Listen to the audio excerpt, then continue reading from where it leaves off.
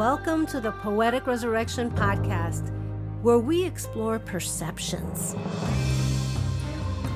How self-reflecting questions can give you a better understanding of self. I'm your host, Sonia Iris Lozada. Stay tuned.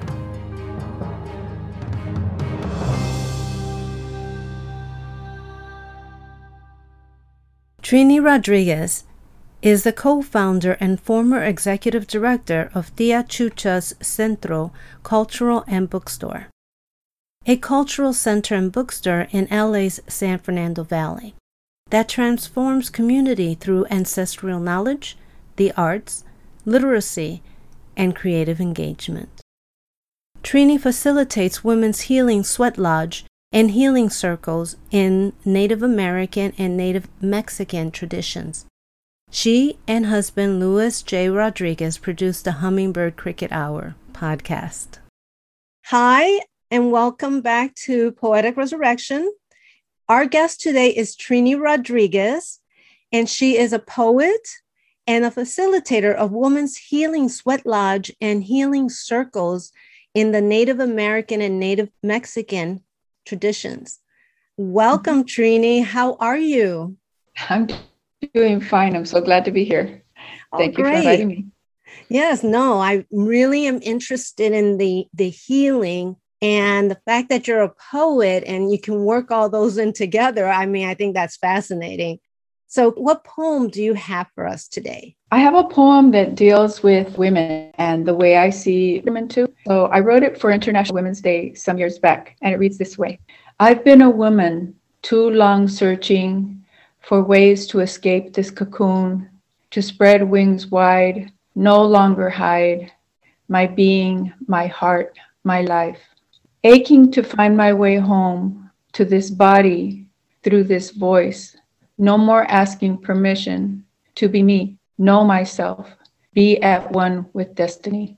Today, International Women's Day, in honor of women born before, in thanks to women here now, I offer a prayer, a divine mandala, color of freedoms and dreams. Bless this awaited return to the roots of our sacred knowing, that while our days are numbered, our presence will be counted, in courage bared, in love shared.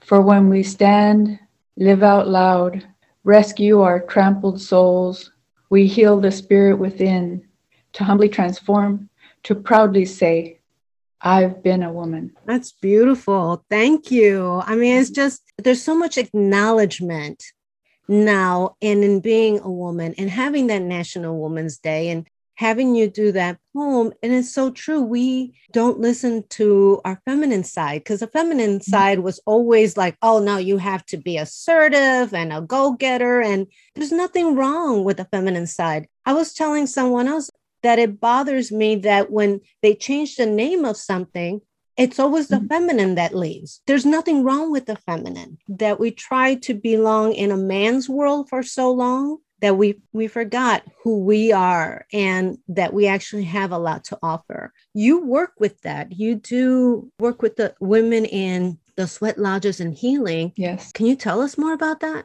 Because it's really interesting. Yes, I agree with you. There's been so much that's been pushed aside about our feminine aspect of ourselves. And it's an energy that's in everything and in everyone. And so the way that I see it, the feminine has to be rescued again, to be honored again in a way that's proper.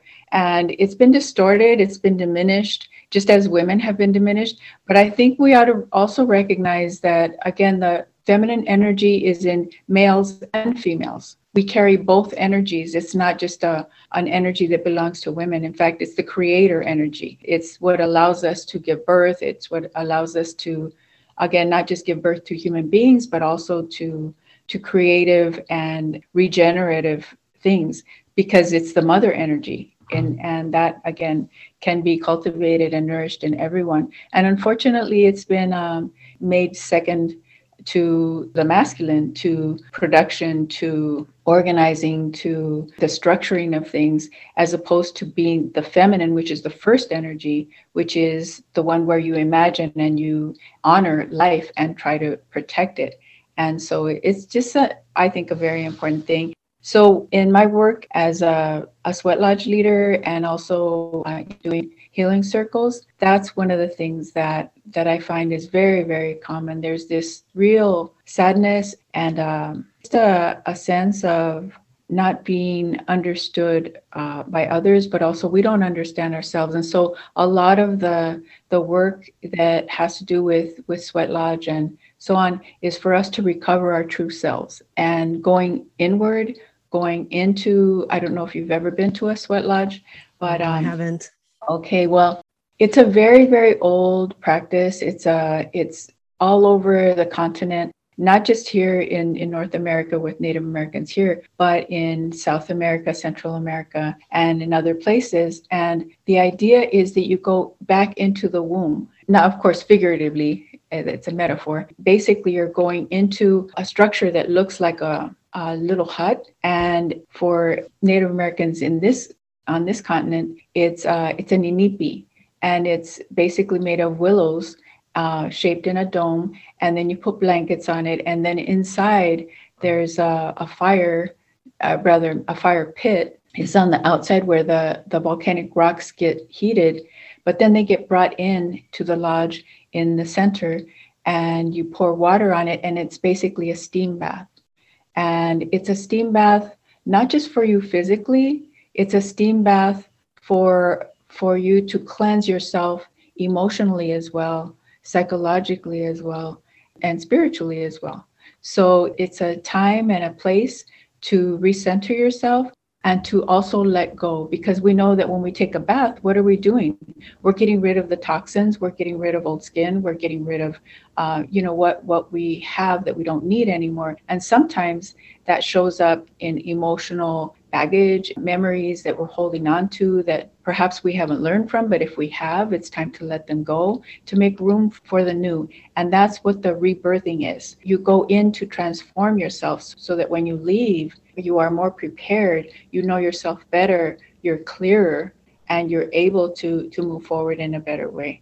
So that's the intent of a sweat lodge. And how long is that some for? Is it something you do for an hour or hours, or how long do you stay in the sweat lodge? Again, it depends on how much time is required. Again, I do the sweat lodge for women. There are practices where in some cases you have men and women together, and then also just men by themselves. But again, because of the kind of damage that we've suffered as women, sometimes what we need is a space where we know that it's safe and it's confidential. Everything that's said there is confidential. So this purging, this letting go is something that sometimes can take, a little time, and sometimes it takes more time. It just depends on what's needed. And so it can be anywhere from an hour to 2 hours to 3 hours. There had been 4-hour sweat lodges. And the idea in some cases, people like to talk, but really the idea is not that you're talking inside, you're praying inside. And prayer is for different people is different things, but for a sweat lodge, all you're doing is speaking from the heart.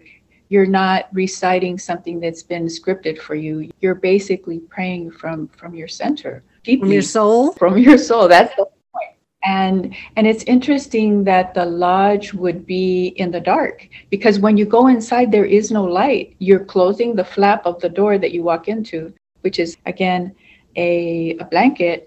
And so it's entirely dark, just like in the womb. It's dark, it's moist, it's warm, and you're going to hear the heartbeat. Well, the heartbeat is the drum that we play, and the singing is basically an offer of prayers. So what we ask people to do is we ask them to sing, join whoever's leading the song, and also to pray, to really speak from that place where we know a lot of times we hide our insecurities, we hide our fears, we hide our biggest concerns.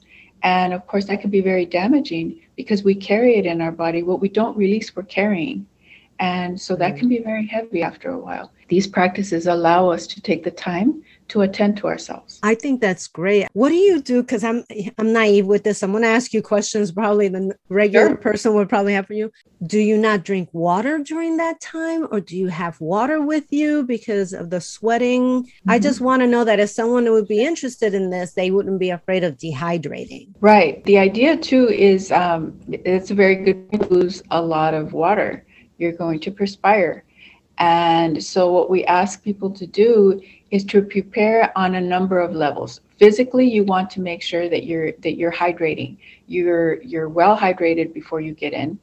And also that you haven't been eating heavy things, because your digestion takes a lot of energy too.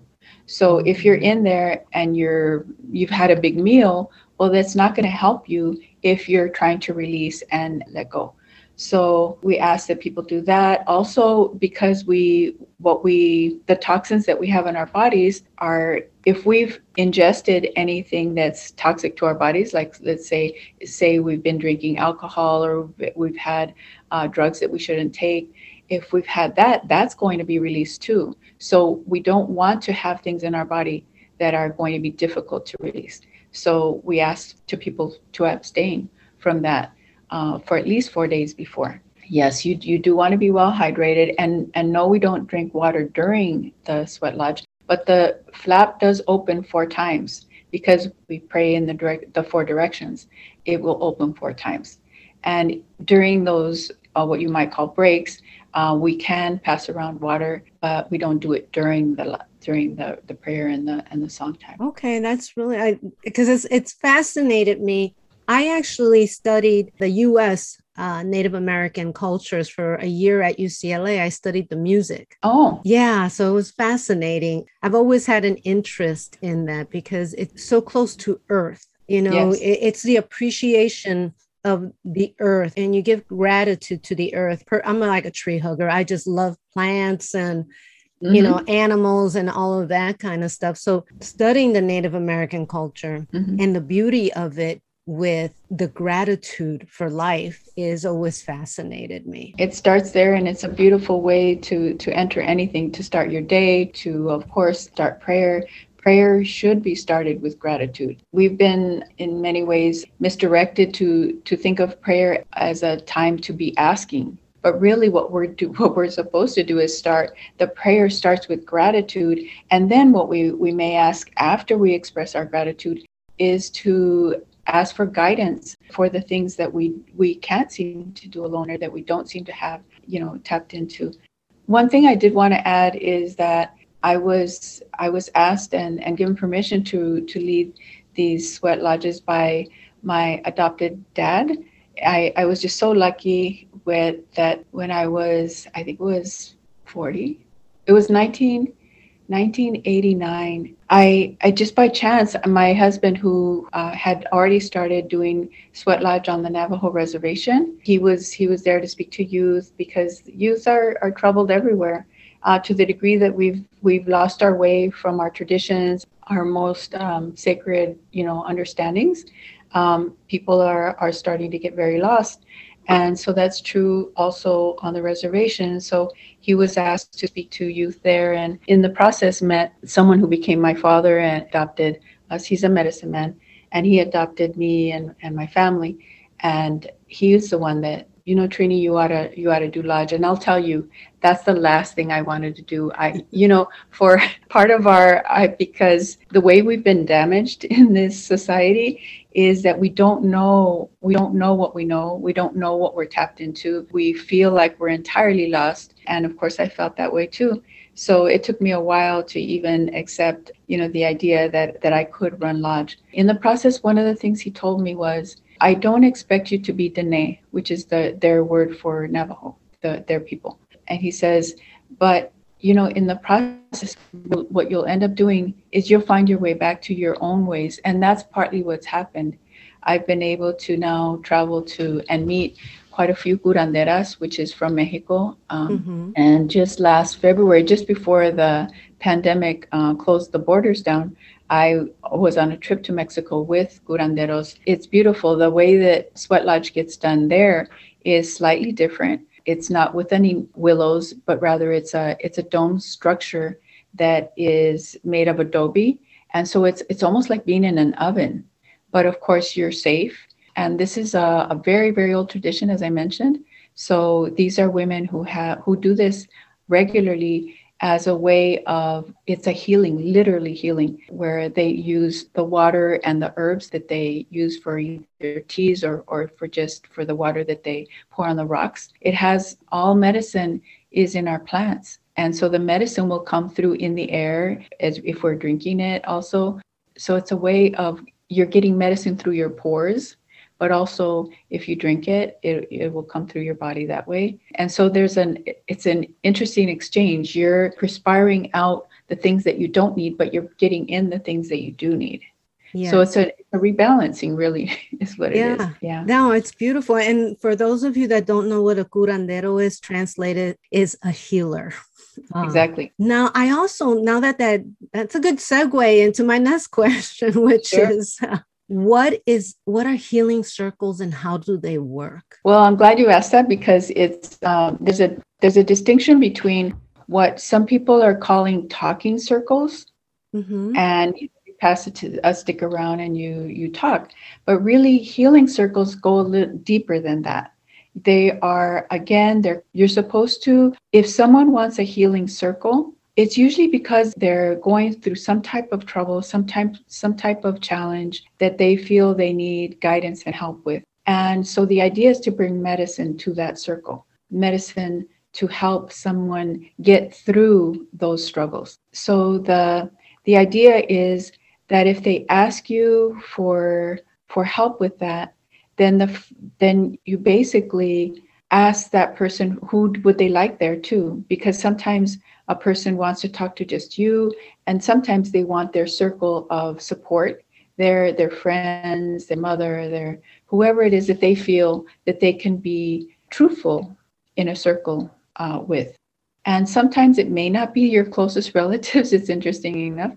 It may be the people that you allow yourself to be honest with and that know you well, and that aren't going to sit there and judge you if you're going through a struggle that's difficult, that perhaps other people would judge. The idea is you come together to, again, do pretty much the same thing you do in a sweat lodge. You sing, you pray, this person will ask, first of all, explain their situation, what they're struggling with, and they will just release that way what it is that they're concerned about. And surprisingly enough, a lot of times people, which is very interesting, a lot of times it takes just saying things out loud that will allow people to come to their answers that we hold inside anyway.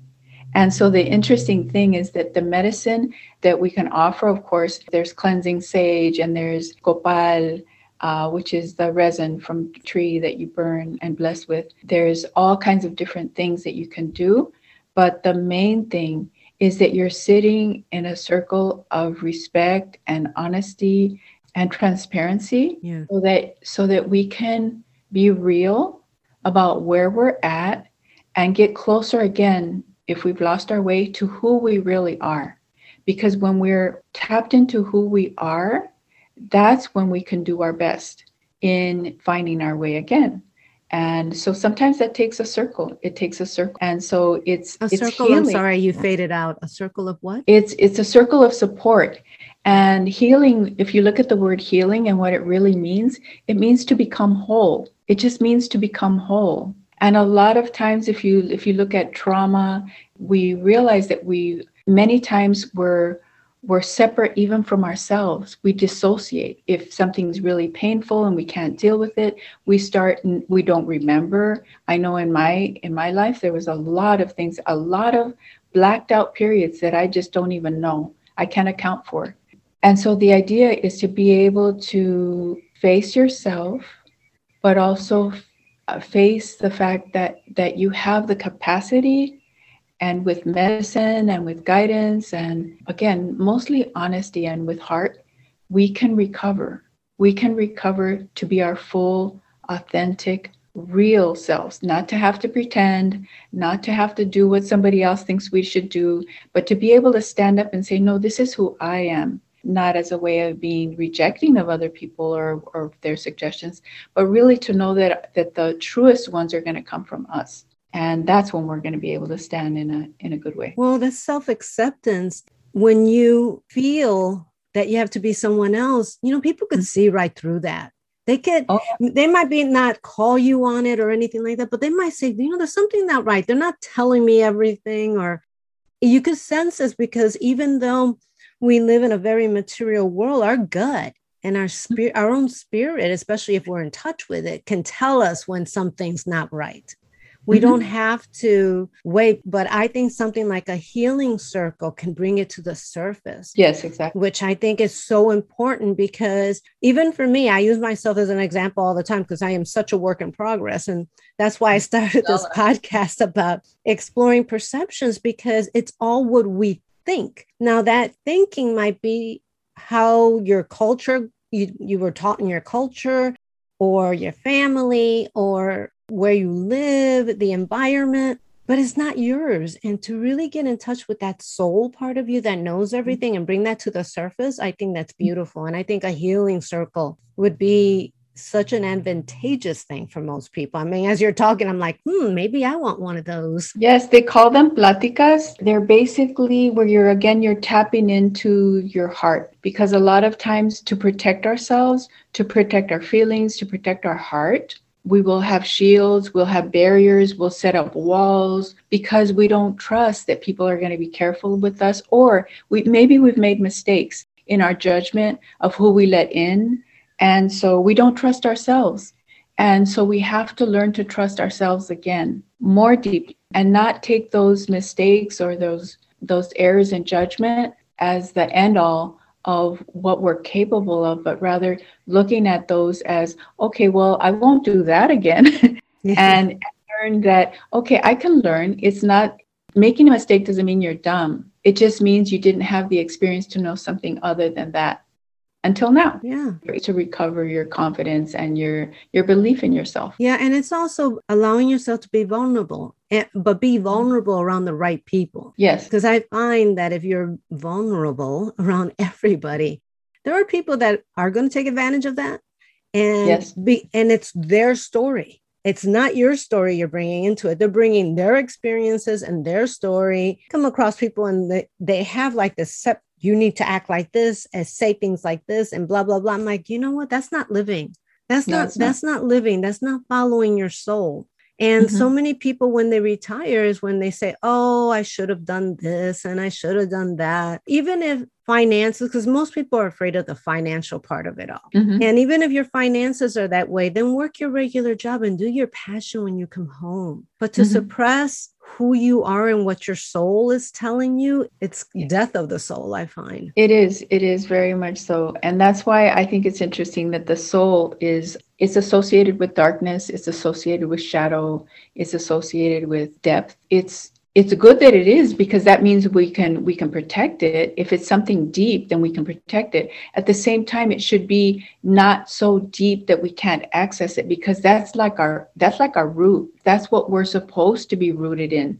And if for whatever reason we were made fun of, or let's say we're very sensitive, or we don't seem to have our sense of ourselves, it's because we're being tentative to our connection to our soul, who we are. Who you can't change who you are. You can only be who you are. But that takes even that takes courage. If being who you are does not look normal, even just being a poet, or even being an artist, or being a writer, or wanting to create podcasts for healing, they may think, well, that's weird. But no, it's actually, if that's really coming from a place of you wanting to fulfill a calling that's deep, that's not based on what other people think you should do, but because you can't help but do it, that's a soul thing. Yeah, it's important to find out what that is for each of us. Yes. I've been an actor. I've been writer, poet, dancer. I mean, I've been everything entertainment. It's my passion to do that. Now, my frustration with it is that you don't make any money. So you still have to have a regular job to Yes. do it. But my saving grace was that I did do it. Mm-hmm. I had to let go of the anxiety of Mm-hmm. the money part. I got to Yeah. make money. I got to make money.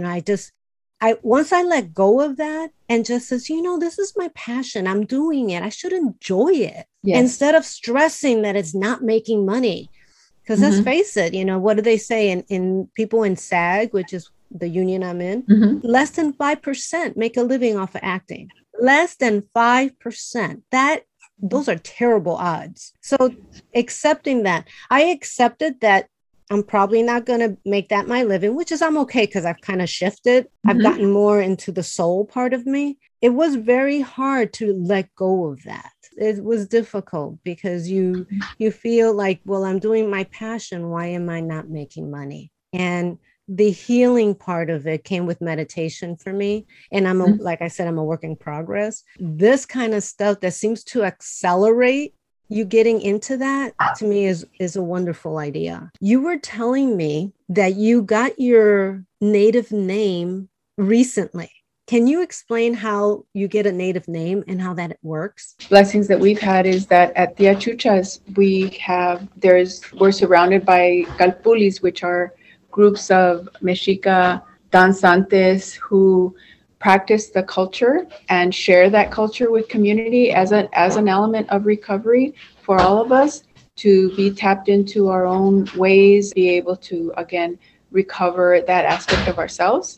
We were lucky enough, one of the groups, Tloquenawake, which is one of the groups at the Achuchas. The Achuchas is the cultural center that my husband and myself established in the San Fernando Valley. They offered to do a naming ceremony for myself and for my grandson, who was very much interested in his recovering his native roots. So my husband also got his name. The idea is that you're supposed to get a name that reflects your energies, the energies that you carry. There's a way to know what those energies are if you know how to read the Aztec calendar. It's called the Aztec calendar, but it's the sun calendar. And what it is you have to know the day and the time of your birth. And they will look on the calendar and trace it back and see what the energies were at that time. And it goes up to 15 minutes, up to as close as 15 minutes from the time of your birth. So what they did is they read our energies, and then based on the energies that we carry, they gave us our names. And when you look at what that does for a person, again, I didn't get that done until I was 65. And this is supposed to happen every 13 years. You basically, the same point, the earth and all the alignment of the stars and the sun and everything, that alignment is exactly the same every 13 years on your birthday. So that's why it's every 13 years. So you're back at that same point, and it's time to check yourself, because obviously what the energies that you were born with,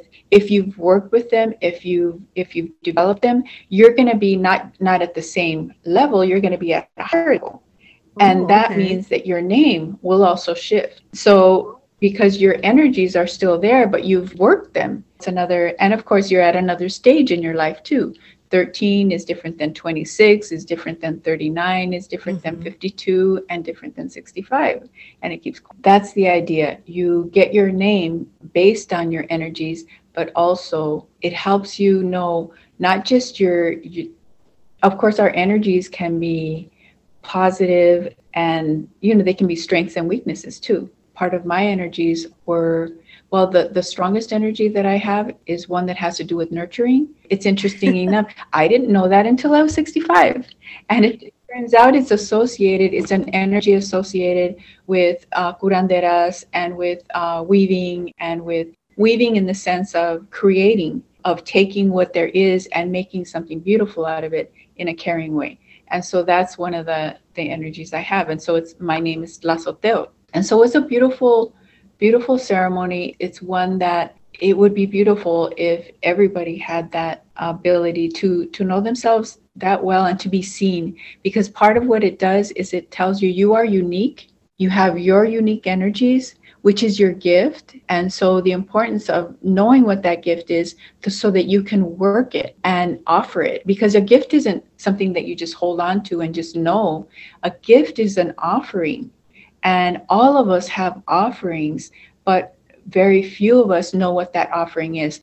To me, it's tragic that a lot of us go through life without a sense of what it is that our gift is. We're asking ourselves, in fact, a lot of times, what's the most common thing that kids get asked when they're in school? Oh, what are you going to be? Well, as if as if it's something that you're just going to pull out of the sky because you saw this commercial or you saw this ad, or somebody does it, and so you're going to just copy what you see. But rather, it should be unique to what energies you bring. That's the idea, that your parents and the person who knows how to read the calendar can help you understand what are this child's energies, and you protect them that way because you know what they are, and you help guide them so that they get developed. It's almost like a psychology test. I mean, it knows your inner workings from a very young age. I think that's wonderful.